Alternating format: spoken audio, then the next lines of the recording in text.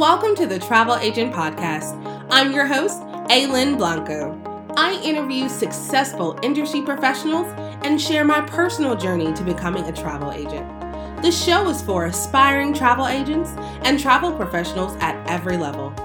My mission is to uncover the universal keys to thrive in this business.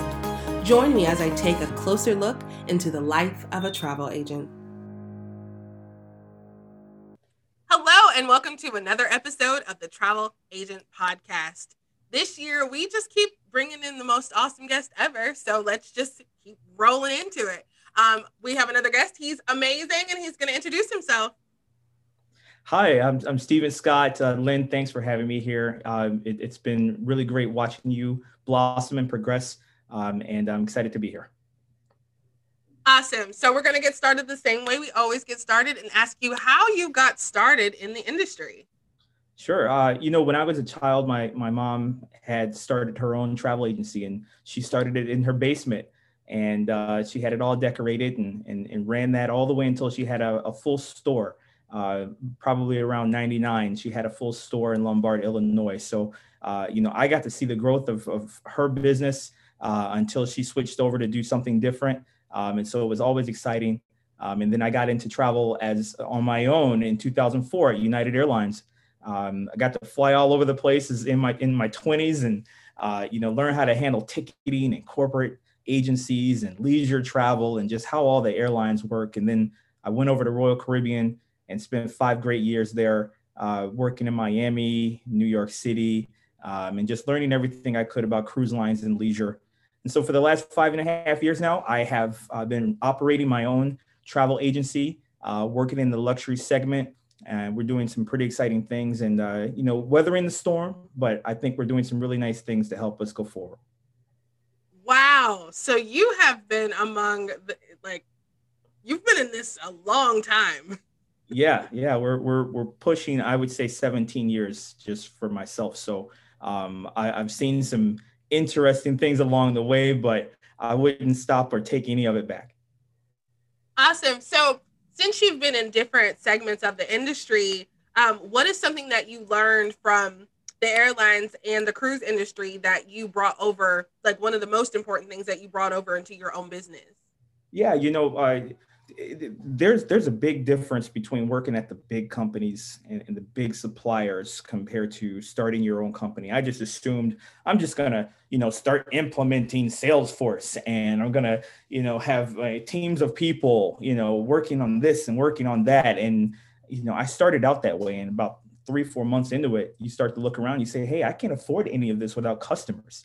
So, that started to come crashing down on my head pretty quickly. So I would say some of the things that has really helped me out is that I and my team were able to do both corporate accounts and leisure accounts.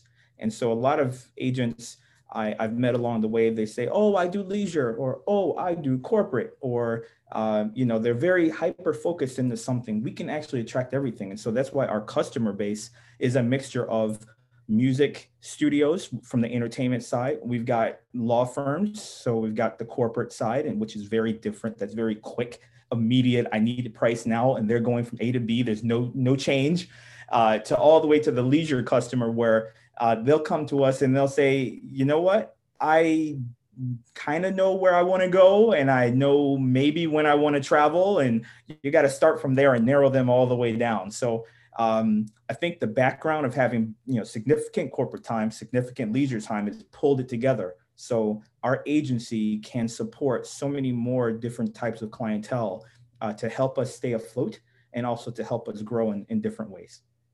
I think you might be the only other, the second agent that's come on the show that is doing both. That's really awesome.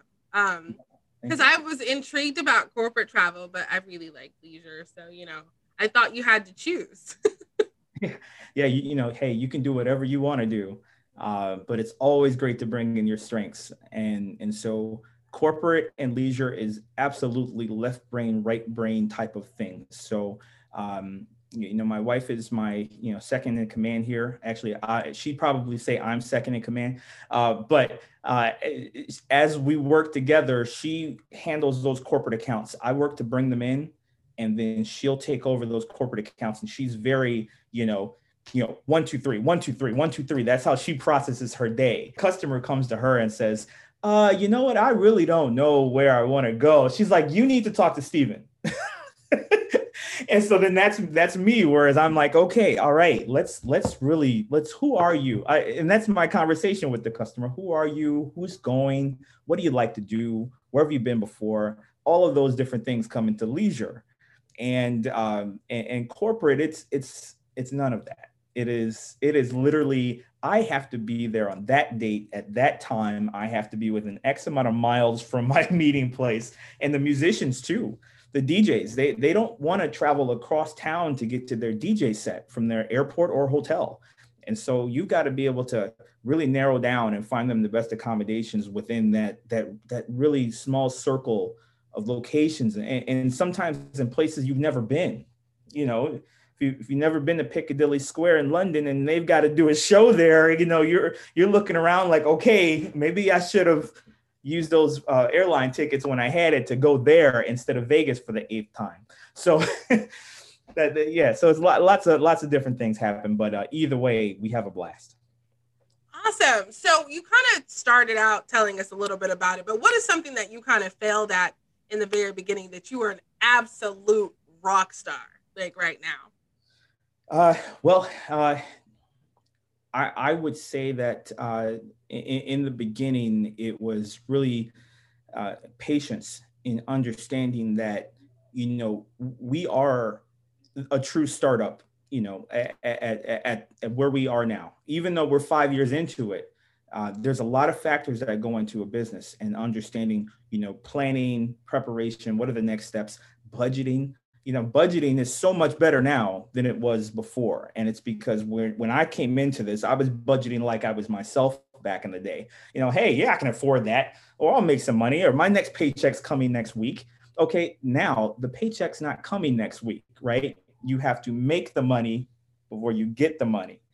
And so budgeting is the biggest thing. If you're ever going to leave your job to start your own company, I always tell people, you better have a year to a year and a half worth of money to the side if you're going to just flat out cut and run like I did. And so I had some great help from Royal Caribbean. They supported me in ensuring that when I came to them and I said, I'm going to leave the nest, I'm going to go start my own company. They supported me with giving me a 6-month severance boost to be able to make that happen. So I was able to kind of get going, but I sure wish I had my budgeting straight right from the get-go. I would have been in a better spot. I'm over here like chuckling because very similar. I quit my job. I had all the things. I had all the systems, and no customers, no clients. Yeah. That is the biggest thing. It's like, hey, you can have all the ideas in the world and all the plans and everything in place, but if you don't have a customer, there's nothing's going to happen after that. And so coming from, I was always in sales, I was always in business development, and I always knew, I said, we're the ones that bring the money in. But then I didn't think about all the important people behind the scenes that make that money work and go to the right places and ensure payroll happens, and the financial accounting of where those investments are going, and all of those different things have come into place. That I am such a more well-rounded individual now because of taking on this task, that I'm a different person now. And it doesn't mean I have slowed down. It means once I got a hold of understanding how to operate this business in a better financial way, I was able to accelerate even faster, because now I'm not making the financial mistakes that all of a sudden my systems are shut down and I can't afford to do this or I can't afford to do that. Now it's okay, that has been paid for. I can continue to move forward and not worry about certain things. For example, I used to pay month to month for a lot of things. Now I pay for the year. So it's done. I just started doing that. That was one of my biggest goals for 2021 is to pay everything in the front of the year. Just take January and pay everything. Yeah, dude, and breathe the rest of the year. That's right. I love that so much. So I want to know what your goals are, like your top 3 goals are for 2021. Sure. 2020 has been a pain in the rear end for every travel person out there. And there's very few entities that have done, well during this time. And you even say, very few entities. Who are that? I would say those few entities are definitely people related in the sports industries and some television travel agents that are still, you're still kind of moving people around a little bit, large amounts of people around. But for 2021, I definitely am already spending this time now working on that pivot for this year now. So we are number 1, launching our new mobile travel app and website. So we are going to be one of those agencies that, yes, we have this wing of our business that is handling luxury travel, supporting planning of trips for families and amazing groups. But then now we're building this entire new division that is going to be consumer focused and absolutely, I think it's going to be the most exciting launch of a mobile application from the travel side in a long time. And obviously I'm not Airbnb. I don't have $30 million of investors going on, but we've had some pretty cool companies come through. So to help us do that, Amadeus has actually signed on and invested in our company. So now we have Amadeus is going to be helping us to finish building the mobile application and website. So we're going to be as powerful as Expedia.com, as Booking.com, and we're really excited about that. Secondly, we want to build up our host agency side of things. So we are now able to manage our own agents within our own company and facilitate that much better and give them all the resources they need to succeed and do well and not have to worry about going to some giant company that doesn't care about them. I think us in a more tight-knit experience can be great. And then 3, I just want to continue to focus on marketing. And I think we've done some pretty cool things with commercials of how we showcase what we do and the experience you want to have when you're traveling because you booked with us. I think we're going to do it differently. We're going to do it better and more faster and more exciting than everybody else.